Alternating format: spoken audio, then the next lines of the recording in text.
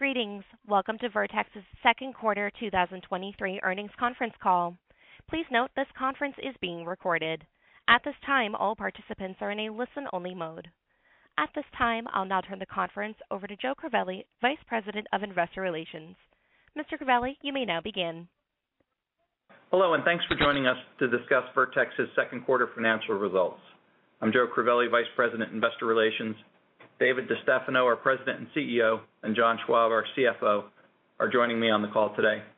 As a reminder, during this call, we may make forward-looking statements about expected future results. Our actual financial results may differ due to risks and uncertainties. These risks and uncertainties are described in our filings with the Securities and Exchange Commission. Please note that our remarks today will also include references to non-GAAP financial measures. A reconciliation of these non-GAAP metrics to GAAP is also provided in today's press release. This conference call is being recorded and will be available for replay via webcast on our investor relations website. I'll now turn the call over to David. Thanks, Joe. Welcome, everyone, and thank you for joining us. Our team continues to execute our strategy with excellence, resulting in strong second quarter financial results and furthering our competitive differentiation. I'm very excited about where we are as a company. We've made growth investments over the past 3 years to accelerate go-to-market success, deliver new products, and advance our capabilities through acquisitions and organizational modernization. We're seeing the return from these investments starting to take hold. The second quarter demonstrated our anticipated steady progression of increased revenue growth and margin improvement. We added $21 million of recurring revenue in the second quarter alone, the highest we've reported as a public company, driving a 17.5% increase year over year in ARR. GRR remained consistent at 96%, while NRR climbed to 111%, which represents another record high for Vertex. Average annual revenue per customer continues to grow quarter by quarter and ended over $109,000 in Q2, up 16% year over year. Total revenue was $139.7 million, exceeding the high end of our financial guidance for the second quarter, and adjusted EBITDA was $22 million at the high end of our guidance. John will provide an update on our full year guidance in a moment. Also this quarter, growth of our scaled customer count, those customers with annual revenues greater than $100,000, accelerated to 15% year over year. This reflects our ongoing success in the vastly unpenetrated enterprise market. These are the most dynamic companies in the world, spanning every industry. They are the heart of global commerce growth, and the durability of their performance is evident even in challenging economic conditions. These scaled customer wins position us for future NRR growth and enhanced profitability with the proven land and expand efforts of our market-leading customer success teams. The combination of new logo wins, along with major existing customer expansion deals, contributed to our strong second quarter performance and reflects the sustained growth of the lifetime value of our customer base. We have a vision to accelerate global commerce. To achieve this, we are building our solutions into all the major platforms powering global commerce, backed by trusted partner relationships that help differentiate us in deals and deliver extended value to our customers. Again this quarter, we saw how our partnerships are paying significant dividends. We continue to build on the 25-plus year partnership with SAP to extend the value we provide to our joint customers. Vertex has the most complete indirect tax solution in the SAP ecosystem, especially when combined with the unique capabilities of our SAP-certified Chain Flow Accelerator and the uniquely strong customer referenceability we enjoy as the leader in the enterprise market. I've also previously shared how we are driving an entirely new sales motion with SAP designed for growth to better support our joint customers and our go-to-market efforts. I'm incredibly proud to announce that Vertex O Series is now an SAP-endorsed app for the North America region. This enables even greater collaboration between our respective sales and marketing teams to accomplish our collective revenue goals. Accordingly, we are seeing accelerating momentum in the SAP ecosystem. We had several high-profile wins in the second quarter, including a leading global semiconductor manufacturer and a major manufacturer of private label food products. Both customers engaged Vertex to support tax transformation as part of their S/4HANA migration initiative. We also helped one of the world's largest manufacturers of branded food products automate their manual processes around use tax to ensure they were not overpaying suppliers and creating audit risk. In each case, an SAP platform transition drove mid-six figures of annual recurring revenue for Vertex, demonstrating the magnitude of this opportunity. We expect this will continue to be a new business driver for Vertex in the coming years, as thousands of customers still on ECC, a platform that SAP has announced they will stop supporting in 2027, migrate to S/4HANA. In the second quarter, we also won a high six-figure deal from a leading medical diagnostics company. Following a company merger, they engaged in a global S/4 migration initiative to consolidate systems and selected Vertex Cloud for tax automation as part of this process. This was a highly collaborative process with the SAP team to provide the best joint solution for the customer. Our Chainflow Accelerator and data visualization tools, which enhance the company's VAT tax compliance in Europe, were key to their decision, as well as our ability to link multiple systems to a single tax system on a global scale. We're seeing the value of our focused and collaborative approach extend across our entire partner ecosystem as companies leverage our connected solutions as part of their tax transformation efforts. As an example, in the second quarter, one of our longtime Oracle customers implemented a cloud-first strategy to support their business growth. Because of the trusted relationship we have earned over the years, they chose to continue their journey with us and transition to our cloud solution.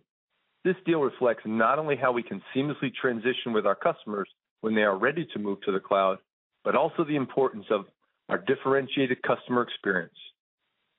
We also significantly expanded our relationship with a major marketplace for tickets to live events. The company's global growth drove their need to move to the cloud and modernize their indirect tax solution. In conjunction with our partners at Oracle, this OCI cloud deployment resulted in seven figures of new revenue for Vertex. We're also driving customer value with Workday, where we are enabling seamless indirect tax management for our joint customers in the cloud. Their sales team brought us into the conversation with a West Coast healthcare provider to modernize their manual tax processes. Thanks to the strong connections we have built with Workday, we won this six-figure new logo deal to automate consumer use tax. We also won a new logo deal with one of the largest waste management companies in the U.S. This customer was looking to improve their business processes by consolidating their homegrown and disparate billing system on one platform that could work harmoniously with Workday. Their trusted advisor and implementer is a key partner for Vertex and brought us into this competitive evaluation process. In addition, our ability to effectively manage exemption certificates and support real-time jurisdiction classification with our lat-long locator ultimately set us apart from the competition. Tax complexity increases as businesses diversify their offerings, expand in new regions, or grow their customer base. For us, this can mean new opportunities within our existing customer base, either through our new offerings or by increasing use of their existing solution as transaction volumes grow. In the second quarter, one of our largest customers, a global food and beverage retailer, signed a contract expansion that included a seven-figure increase due to the high sales volume and user growth. Adoption of their mobile app is rapidly growing, along with the number of items in each order. With this, they needed to support the variety of locations where mobile orders are taking place. The high performance and reliability they've experienced with Vertex Cloud solutions are the hallmarks of why they trust us with their thriving business. While I enjoy highlighting how we are selling new offerings through upsells, cross-sells, and new logos, the increased use of our solutions by existing customers represents another pervasive benefit of being the leading provider of indirect tax solutions to the largest companies in the world. Last quarter, we discussed our leadership in the food delivery industry. We expanded our relationship with one of the major players in this space in the second quarter. This new 3-year deal augments usage for marketplace support and drove six figures of additional annual revenue for Vertex. Our Edge offering was a significant differentiator, as it as the customer's business model is mobile, requiring pinpoint accurate tax calculation from any location. We believe we're still in the early days of advancing various and diverse business solutions for our Edge offering across multiple industries. Edge deployment enables greater flexibility and scalability regardless of where transactions occur. We also continually invest in our database to drive expansion into key growth markets. As of the end of Q2, our robust tax content database covers over 840 million effective rates and rules. With the rise in mobile commerce, more of our customers are subject to telecommunications taxes. As a result, we are seeing the investment we've made in telecommunications content drive significant new business opportunities. As an example, in the second quarter, we won an 8-figure multi-year contract from one of the big 3 U.S.-based telecom leaders. This major contract was driven by key Vertex differentiators, including our communications tax content, as well as our Edge product to support the company's nationwide retail presence. I'm also thrilled to highlight in the second quarter, one of the world's leading providers of cloud software and infrastructure selected Vertex to support their growing telecommunications business. This upsell to an existing customer relationship will drive mid-six figures of additional annual revenue for Vertex.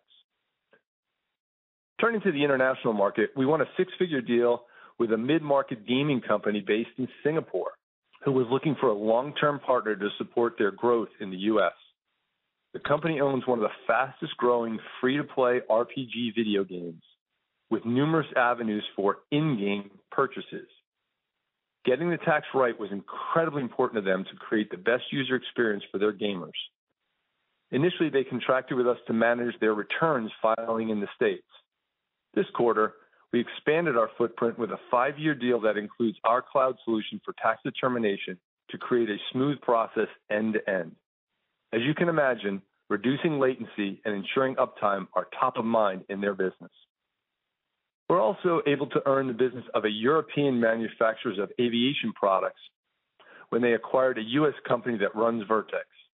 As a result of this acquisition, we're able to win the parent company's EU business, driving 6 figures of additional revenue. Before I close, I'd like to take a moment to share my perspective on artificial intelligence and why we are excited to leverage it even further as we incorporate AI technologies into our offerings. At Vertex, we see the adoption of advancements in AI as unambiguously strategic, building on our long history of technology innovation. Over the past few years, we have seen that AI has the power and potential to augment our most valuable resource, our tax technology experts, and revolutionize how we approach indirect tax software. By combining human expertise with AI capabilities, we can optimize workflows and elevate the user experience. We've accelerated our investments in AI to realize and advance our commercial strategy. Our R&D investment is focused initially on streamlining content management, delivering actionable insights, and enhancing the customer experience using AI-powered copilots. Our products interact with many types of data. As a result, we can use AI to correlate data, identify patterns, and offer deeper insights for our customers.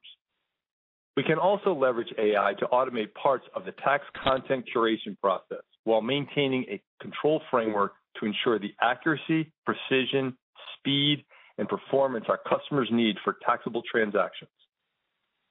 In its current state, AI is a probabilistic technology, which gives an answer that is close or good enough, which is often acceptable for recommendation engines. But in the enterprise market we serve, where an incorrect tax answer can lead to massive penalties, a deterministic answer is required. Our solutions combine multiple technologies to take advantage of both probabilistic and deterministic technologies. These pair with the appropriate use cases to work with our tax technologists and customers to increase productivity, improve user experience, and empower decision intelligence. By applying emerging AI technologies in thoughtful ways, we can drive enhanced productivity, usability, and value for our customers. We'll have more to share as these investments evolve. John will now take you through the financials. John? Thanks, David, and good morning, everyone. Today I'm going to review our second quarter financial results and provide guidance for the third quarter and full year 2023.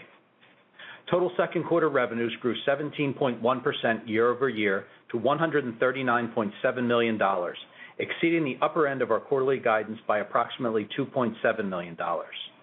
Our subscription revenues increased 16.6% period over period to $117.8 million, and services revenues grew 20.2% to $21.9 million. Annual recurring revenue, or ARR, was $467.7 million at quarter end, up 17.5% year over year. Our net revenue retention, or NRR, increased to 111%, up from 110% for the first quarter of 2023 and the prior year. And our gross revenue retention, or GRR, was 96% at quarter end, consistent with prior quarters and within our historical range of 94 to 96%.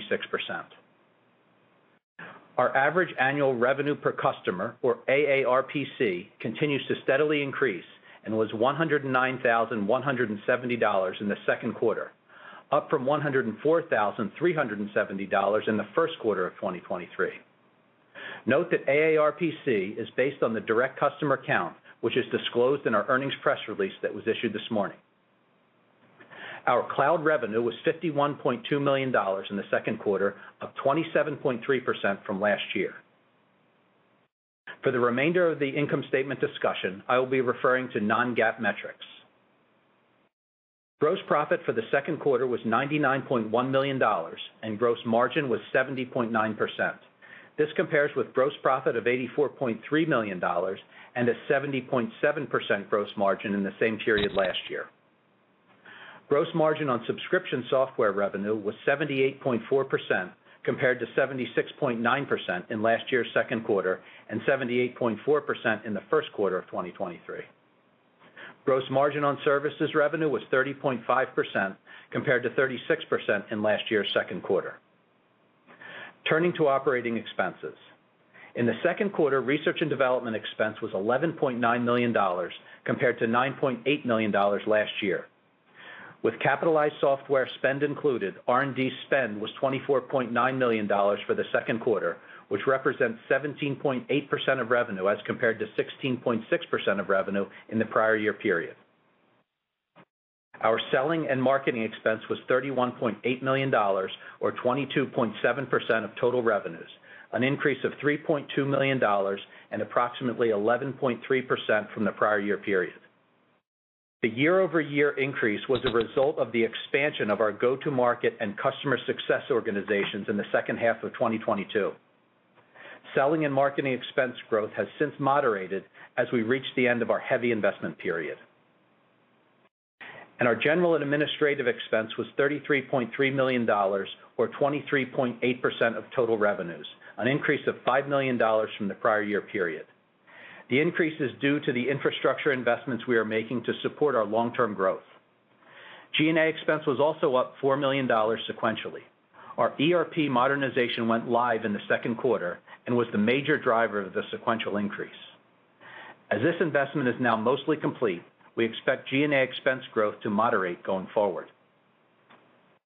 Adjusted EBITDA was $22 million in the second quarter of 2023, an increase of $4.2 million year over year, and in line with the upper end of our quarterly guidance.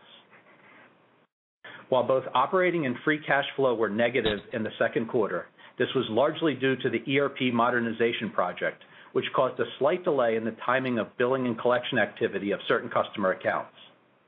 This billing delay has been corrected, and I'm very confident that the cash collections will normalize in the coming months. We continue to expect free cash flow to be positive for the full year. Demonstrating this, we have already seen significantly higher than usual cash collections in July. We ended the second quarter with over $41.9 million in unrestricted cash and equivalents, and total bank debt was $48 million. Our investment securities totaled $11.2 million. For additional liquidity, we also have $200 million of unused availability under our line of credit. Turning now to guidance. In the third quarter of 2023, we expect total revenue in the range of $141 to $143 million, which would represent 13% year-over-year growth at the midpoint, and adjusted EBITDA in the range of $24 to $26 million, which would represent year-over-year increase of approximately $7.2 million at the midpoint. The strong first half financial results set Vertex up well to outperform our initial expectations for full year 2023. Accordingly, we are increasing our full year guidance as follows. We now expect total revenues for the year in the range of $556 to $562 million, which represents 14% full year growth at the midpoint, up from 12.5% growth at the midpoint in our prior guidance. We are also increasing our full year adjusted EBITDA outlook to a range of $93 to $97 million, up from $92 to $96 million. Our new guidance represents a year-over-year increase of $16 million at the midpoint. We continue to expect cloud revenue growth of approximately 27% for the full year. David will now make a few closing comments before we open up for Q&A. David? Thanks, John. I'm extremely proud of the entire Vertex team. Collectively, they are driving this business to grow, profit, and build shareholder value. I want to acknowledge and thank them all. Every employee throughout our organization worked extremely hard over the past few years to strengthen our company for the long haul and to build on our 40-year track record of success. From the outset of our journey, I expected us to achieve new heights. Our revenue acceleration and strong profitability in Q2 show me that we are where we expected to be and have good visibility to continue executing on our strategy. Our growth investments are paying off, our market leadership position is strengthening, and we are confident in our ability to sustain increasingly profitable growth. Net-net, we believe we are well positioned to continue our current trajectory for the foreseeable future. Our increased guidance for the balance of the year reflects that. With that, we will take your questions. Operator, please go ahead. Thank you. We will now be conducting our question and answer session. If you would like to ask a question, please press star one on your telephone keypad. The confirmation tone will indicate that your line is in the question queue. You may press star two if you would like to remove your question from the queue. For participants using speaker equipment, it may be necessary to pick up your handset before pressing the star keys. Our first question is coming from the line of Joshua Riley with Needham & Company. Please proceed with your question. All right. Thanks for taking my questions. Nice job on the quarter here. Can you just explain how the mix of leads has shifted somewhat with more deals coming from Salesforce, Workday, and Microsoft Dynamics versus historically primarily Oracle and SAP? And does this shift have any impact on your forecasting or visibility to demand? And has it overall increased your level of net new leads with a bit stronger growth here? Thanks. Thanks, Josh. I would say overall it has increased our number of leads in general. I would say, though, we continue to see with our motions with SAP and Oracle continue to be exceptionally strong. I view this as being very additive as part of our strategy. We have been very conscious about moving into targeted ecosystems below SAP and Oracle, and we're seeing good progress there. And so to me, it's very additive. What's been fascinating to me is the size of deals that we're getting from those newer ecosystems we're still able to drive up our AARPC. And I think that just speaks to the value of how solving for complexity is valued in the market so well. Got it. And then the adjusted EBITDA margin guidance was left unchanged, even with maybe the slight beat in the quarter, I guess you would say, or the higher end of guidance. And, you know, I think investors are expecting some growing operating leverage here going forward. How are you thinking about investments versus profitability maybe here in the second half and as we go into 2024? Well, as you may know, our EBITDA margin it progressed the first two quarters, and it's projected to increase notably in Q3 and Q4. So we continue to see operating leverage coming from the business as we move through the back half of the year. That was built into our year, and we've now raised that. I continue to see, because we're ahead of schedule on our revenue forecast, we are being mindful of our investments and taking advantage of opportunities we're seeing in the market. AI is an important part of that decision-making rubric right now, and we're seeing good opportunity to continue to pursue that. But as we've said all along, the margins will increase as the year goes on, and we're seeing that, and we expect that'll continue into the rest of 23 and into 24. Great. Thanks, guys.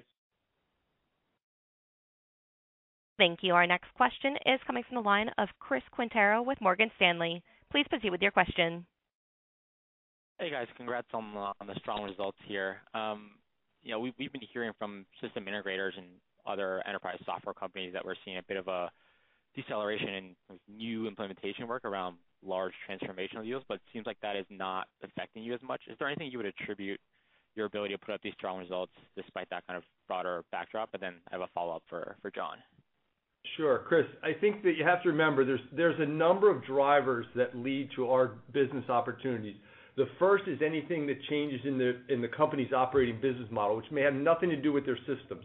So it could be a change the way they're expanding their revenue model, making acquisitions or expanding into new jurisdictions, all which could put pressure on a tax department. That generates demand for us that has absolutely nothing to do with the systems they're running on. The second is the regulatory environment, and we are definitely seeing a heated regulatory environment as governments continue to find new ways to generate revenue. Again, no impact whether you're changing your systems or not. That can cause for an opportunity for us to add value with new our capabilities. And then we see it in and then obviously then we get it from system changes. So I think that's why we're still able to see strong results, because we have a diversified source pool of what are the demand drivers for our business. Got it. Very clear. John, you raised the full year total revenue guidance, but kept the cloud revenue. So should we interpret that as you expecting better performance with on-prem and services compared to cloud, or are you confident in better performance across the board?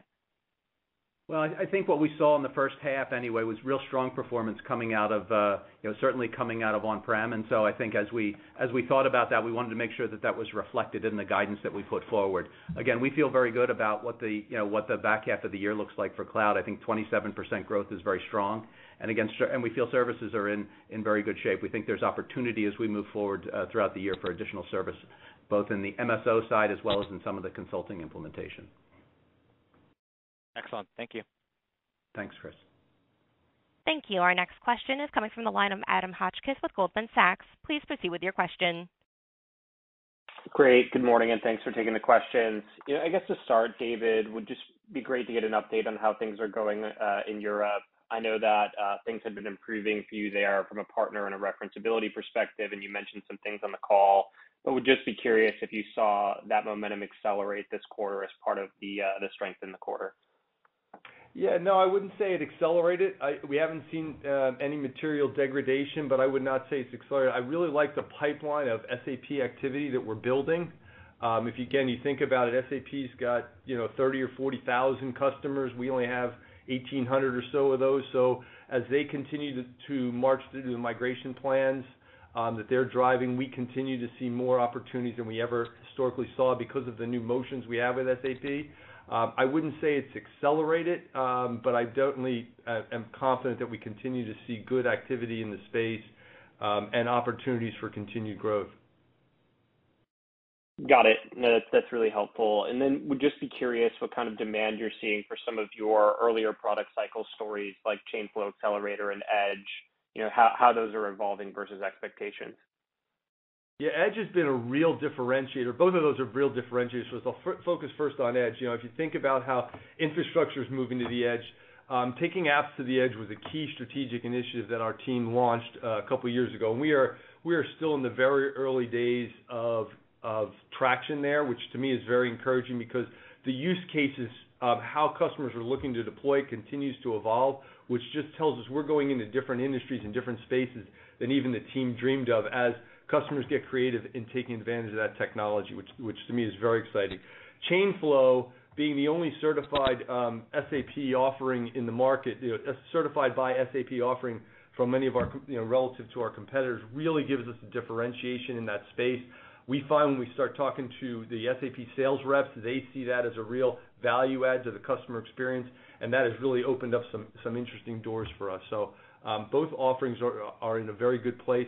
As I've said in the past, referenceability is a huge issue, and as we get these early adopters and they get satisfaction for a year or two, they become very strong references, and that really starts the flywheel of opportunity for us. And so I think we're following a traditional pattern where we're seeing that start uptick, and I think that's going to be a tailwind as we go into our install base for future NRR opportunity in the future. Got it. Really helpful. Thanks, David. Great.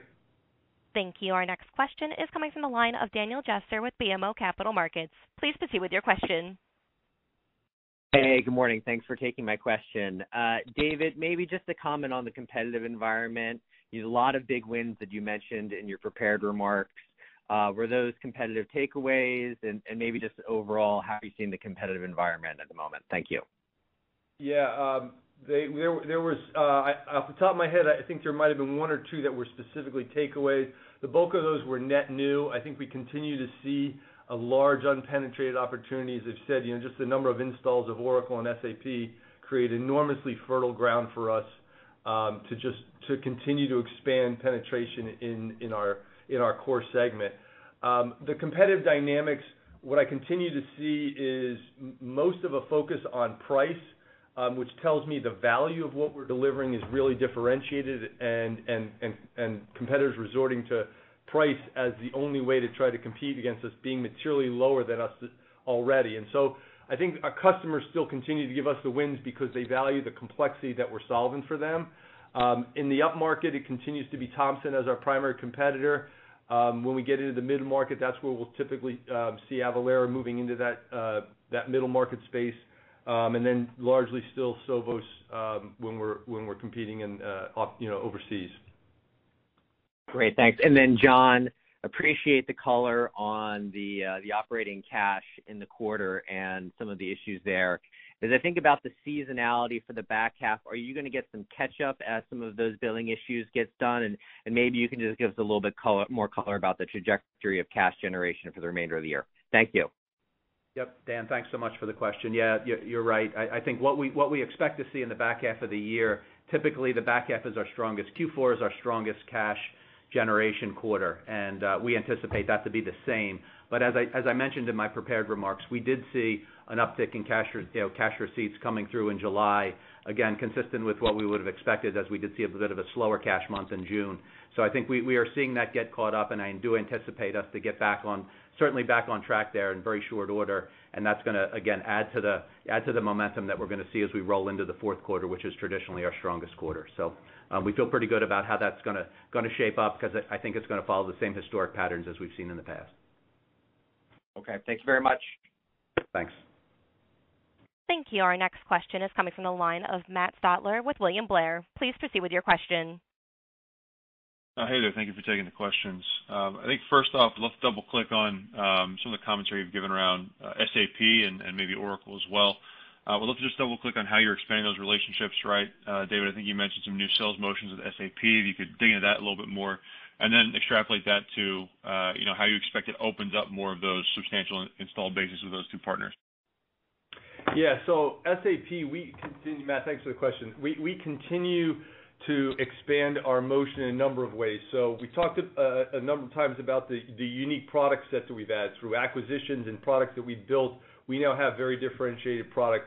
When you then take that and we moved into start working with their sales teams, where there's actually they're being rewarded for bringing us into opportunities. Now we've reached endorsed app status, which will give us a whole new collaboration experience with their sales and marketing teams to get more access to their customer base. So we continue to surround that SAP opportunity in multiple levels. And what it's also done for us, which has really been fascinating, is there are some of the largest SIs, like an IBM, who historically we had not worked with. We're now partnering with them on a number of very large transformations that they're involved in. And so I think it's also moved us into an even broader circle of SI partners that are referring opportunities or we're partnering with to bring customer value and customer success. So I'm really pleased with the way the team is continuing to capitalize on this opportunity.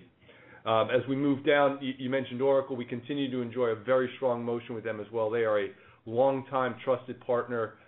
They've given us access to both their cloud and their app teams, and so we're working on both sides to access customer opportunities and bring that, bring a joint value prop to the customer.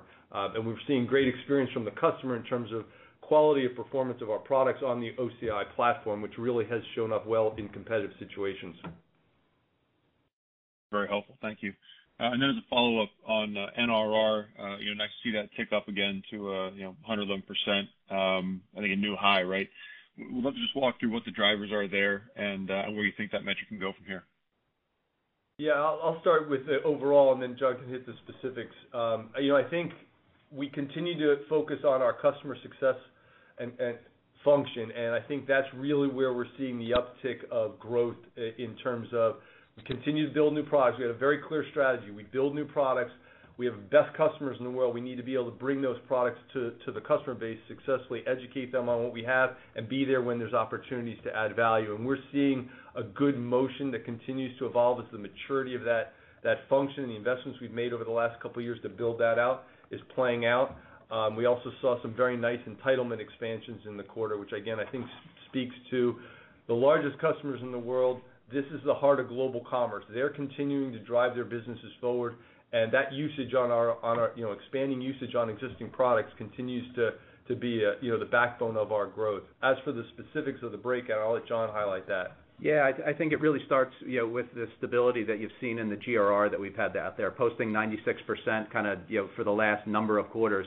Real strong number there, and again, to David's point, has to do a lot with the customer success teams and really staying in front of what our customer needs are. And then as we think about sort of the growth drivers that kind of take you from there up to your NRR, again, there are three components that really make it up. It's really the cross-sell and migration activity that's taking place with those existing customers as they expand into different products that we serve, as well as additional entitlements David touched upon. And then finally, the last piece is price increases. And again, we're seeing growth we saw growth in each of those areas over the last quarter, and so we feel pretty good about that opportunity that's there. Again, you're right, Matt. This is our first kind of high that our first 111 that we've seen. We feel very proud of that. But again, it's due to a lot of the hard work on the front end. Again, followed by good product that's coming through and nice adoption of that product playing out in the market.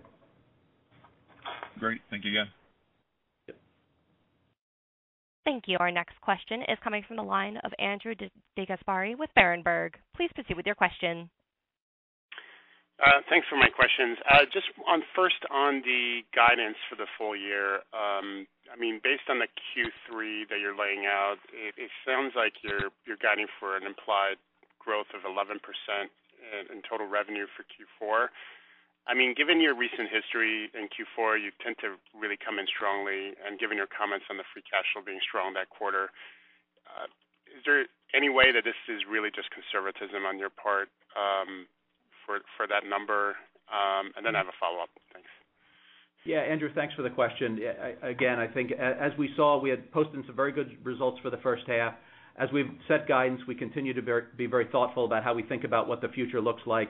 We feel like the business drivers are strong, but we're always mindful of kind of some of that, the stuff deeper into the year. We just want to make sure that we have confidence in the level that's there. So we try to be thoughtful as we set that guidance and look at what that could be. Again, we did bring up some of that guidance in the back, and again, on an overall basis, we're increasing the amount of revenue growth from our initial guidance that we set. But again, we just always want to be very thoughtful about what the back half looks like.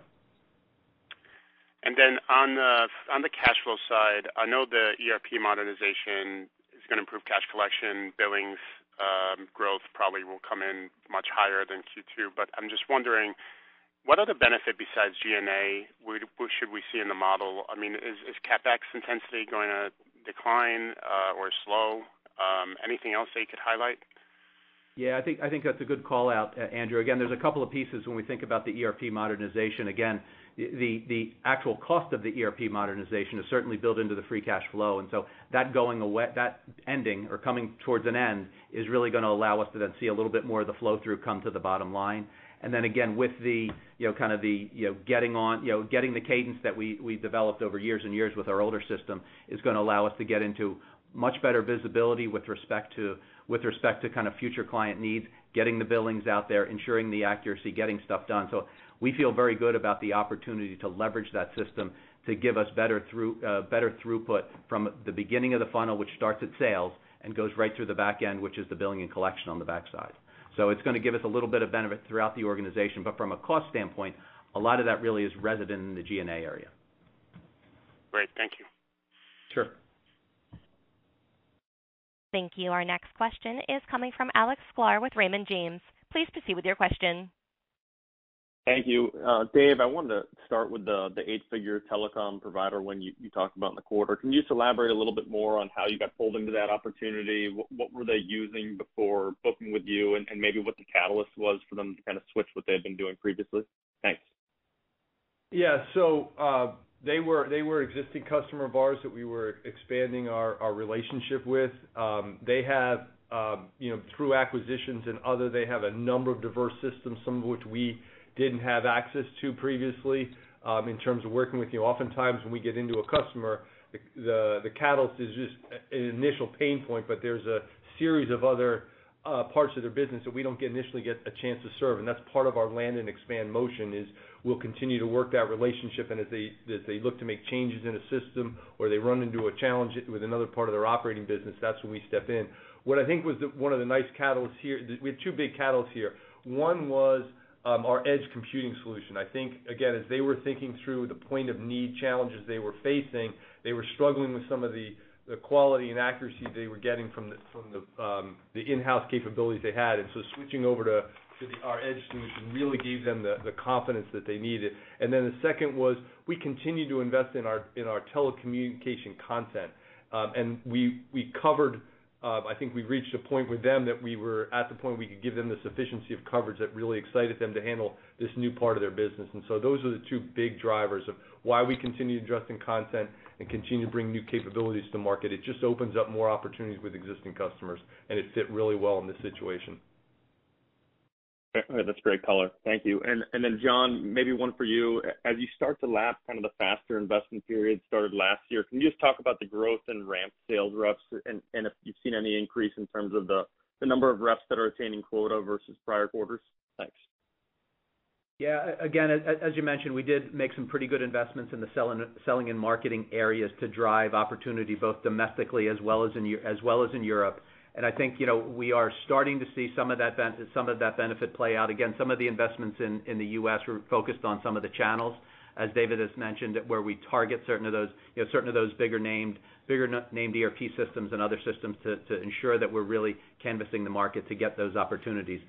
From an overall productivity standpoint, I really don't have anything to report out in terms of kind of what that looks like, but we are beginning to see the traction of some of those investments that we've been making. We feel pretty good about sort of, again, as we continue to develop and nurture some of these newer relationships along, we feel like we're starting to see the opportunities, as David had mentioned earlier, around some of those second tier, next level down tier ERP groups. All right. Thank you both for the color. Thank you. Thank you. Our next question is coming from the line of Steve Enders with Citi. Please proceed with your question. Okay, great. Thanks for taking the questions this morning. I guess I just want to ask first on the strong ARR side. I mean, pretty impressive growth there. How are you feeling about the broader demand environment and pipeline for the rest of the year? And I guess were any larger deals kind of pulled in, or anything maybe surprise you to the upside in the quarter as well? I don't think anything surprises to the quarter. I think we had, coming out of Q1, we had pretty good visibility to the quarter, and the team did a nice job of executing it on plan.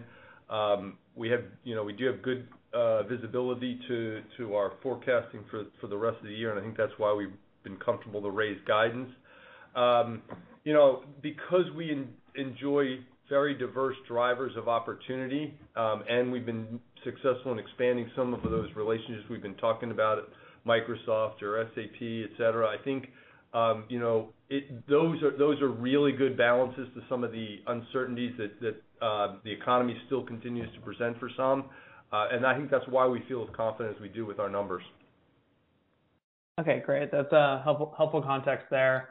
And then, John, maybe I'll ask the question a little more directly just on the impact in the quarter from on the billings and cash flow. I guess, is there any way to think about magnitude or the actual what the actual impact was in 2Q, and maybe how we should be thinking about that flowing through into 3Q now?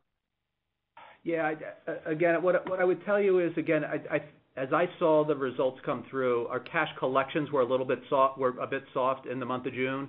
Again, I've seen that then start to show back up in July. I still think we've got a little room to go from a cash collection standpoint. So I don't really have a magnitude number to kind of pass around. So I think, but I do feel like, again, as I mentioned in my prepared remarks, the billing delay is resolved. That's done. We're right on target. The cash collections are starting to come in and have been coming in, as we saw in July. I anticipate that to continue as we continue to, again, make up for some of that billing that was delayed, and we'll start to see that show up. And again, a big piece of some of the drivers we move forward through the back half from a free cash flow standpoint is really going to be around the lack of spend with the implementation fees and everything else that is now largely part of our operating system. So I don't have a full magnitude number for you, but again, I think you can see on a 6-month to 6-month basis we're about $10 million behind from where we were about a year ago, and so I anticipate to see certainly hopefully bridging that and making up some pretty good progress on that through the back half of the year. Okay, perfect. Thanks for taking the questions. Sure. You bet. Thank you. Our next question is coming from the line of Patrick Walravens with JMP Securities. Please proceed with your question. Oh, great. Thank you. And congratulations. It's great to see. So last quarter, I remember you guys told us that January was a little slow, and then you made it up in March. What was the linearity like in Q2? It was better. I think it was definitely better than we had seen. Certainly Q1 was a little bit of an anomaly for our business. We definitely saw more alignment there across the quarter. We typically, as a business, do a little better the last month of every quarter. It's not hugely different, but it is always a little bit better at the end of the quarter. And I think that this quarter was no different, but there was no anomalies like it was in Q1. Right. And then on the whole AI front, David, let me ask it this way. What questions have you sort of been exploring internally in terms of how AI may impact your business? What have been the things you've been trying to get the answer to before you determine your strategy? Yeah, well, and we are very active in this area. I appreciate the question, Pat. We've been looking at it both, internal productivity and external customer experience. I think AI becomes a critical part of our customer experience going forward, and what we're really looking for on the commercial side is how it can enhance the value we deliver to existing customers and potentially open up new markets for us. And I think the team's doing some very interesting things there that are creating some interesting opportunities for us as we start to internally really productivity. Obviously, the large amount of data that we touch and curate, how we do that, can we be more productive there, how we can leverage our tax technologists to do the best and most high-value work to add to the customer experience and leverage the technology capabilities, which we've always done. We've used ML for years in our business, and now this is just sort of the next iteration of technology to drive productivity, which will ultimately give us more leverage in our bottom line. And those are the really two. I think it's important to note that I made the comment about probabilistic and deterministic. It's so important. One of the things our brand is built on is the quality of our content, and you can't be approximately right. You've got to be. Our customers count on us for the accuracy that we deliver, and so I think that's something I'm very vigilant in making sure we're not doing anything to rush something in that would undermine the brand and trust that we've earned over 45 years. Great. Thank you. Mm-hmm. Thank you. As a reminder, ladies and gentlemen, if you would like to ask a question at this time, please press star 1 on your telephone keypad. Our next question is coming from the line of Brad Reback with Stifel. Please proceed with your question. Great. Thanks very much. John, just a tactical question. The cost of services was up pretty substantially quarter over quarter. Were there any one-time items in there? Yeah, thanks for the question, Brad. Cost of services was up. What we have seen is that there's an opportunity sort of, we believe, developing in the back end, and we need to make sure that we get after some of the additional hiring to ensure we've got the labor in there to manage some of those costs that are going forward. So there has been some additional headcount that we've added there to get ourselves ready for what we think is coming. And again, early days, there's a bit of slowness in terms of getting up to full productivity and utilization that we would expect there. So I think that was at play a little bit in that area and developing that. So that was probably the biggest piece that was driving some of that down. Again, I expect we'll see that crew get up to speed and moving fast, and so hopefully we expect to see that rebound. Great. And then, David, as we think about the cost savings that you'll generate from the new ERP system and the other investments you've made, how do you think about what gets to drop to the bottom line versus what gets reinvested in the business? And maybe asking it slightly differently, do you think there's a step function up in margins, in the near term, or is it sort of moderate increase in the margin profile over the next couple of years? Thanks. Yeah, it's a good question, Brad. I think, in the back half of this year, we're already moving margins from EBITDA margin from 15 to 17.5 and then up to 19 in Q4. So we are already planning for an increase in leverage there. And I would expect that'll, we'll continue to see nice, solid performance across our EBITDA margin as we move into 24. All the investments we're making on the front end of our sales and our customer success and our content, has put us in a position now to have more drop to the bottom line. And so I think when we thoughtfully think about it is, if we're seeing acceleration in opportunities, we're not going to let those go. And so I would always invest in sales and marketing and R&D if it's something that's opportunistic. And again, we're outperforming in revenue because we're seeing more opportunities than we thought. I'm not going to miss those just to throw it to the bottom line. But otherwise, there'll be a natural progression that's going to happen from this business. We're already building into, considerable margin improvement in the back half in our forecast, and I would expect that'll continue. Great. Thanks very much. Sure. Thank you. There are no additional questions at this time, so I'd like to pass the floor back over to management for any additional concluding remarks. All right. Thanks, everybody, for joining us today. As always, if you have follow-up questions, please reach out to me at ir@vertexinc.com, and have a great rest of your day. Ladies and gentlemen, this does conclude today's teleconference. Once again, we thank you for your participation, and you may disconnect your lines at this time.